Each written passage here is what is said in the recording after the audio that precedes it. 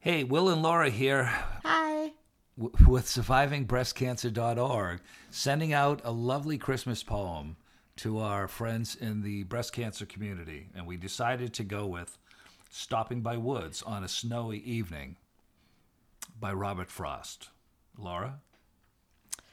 Whose woods these are, I think I know. His house is in the village, though. He will not see me stopping here to watch his wood. No, to watch his woods fill up with snow. Hold on, no, this is the live take. Okay, I'm sorry. Let me try this again. Yeah, no.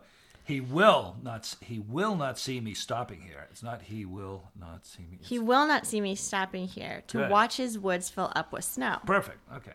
All right, let's try this again, you guys. All right.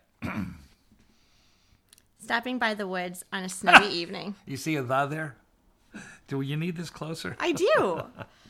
I have to say, the chemo has definitely affected my eyesight. All right.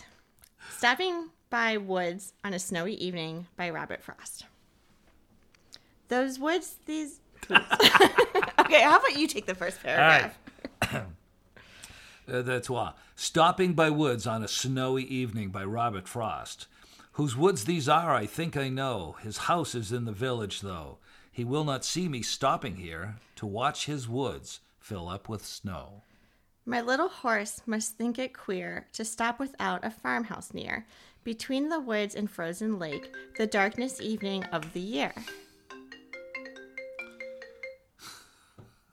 We're always in demand. I don't know what to tell you. Who is it? Bro, M. All right, from the top. Stopping by Woods on a Snowy Evening by Robert Frost. Whose woods these are, I think I know. His house is in the village, though.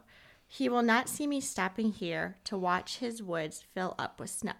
My little horse must think it queer to stop without a farmhouse near, between the woods and frozen lake, the darkest evening of the year. He gives his harness bells a shake to ask if there is some mistake.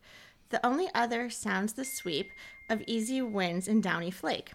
The woods are lovely, dark and deep, but I have promises to keep, and miles to go before I sleep, and miles to go before I sleep. I think that went pretty well. I think Merry Christmas, everyone. Merry Christmas. All right, so if that didn't make you laugh, I hope you listen to it again because we're all about being real and uncut here on Breast Cancer Conversations.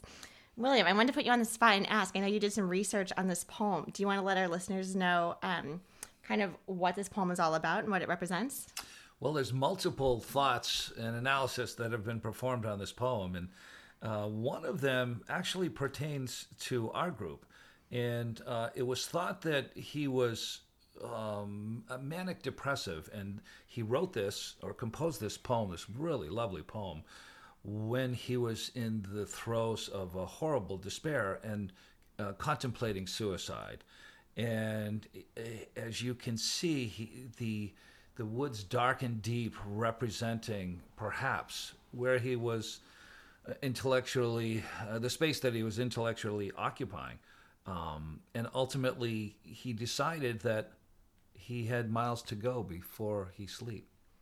And obviously his promises to keep. So I think that it's a terrific poem from that regard, and it's really apropos to our breast cancer community because we go through these fits of chemically induced despair and depression, and it's a horrible place, but we all know that we have each other and that the community is large and that the community is incredibly supportive, and we all have promises to keep and miles to go before we sleep. I love that.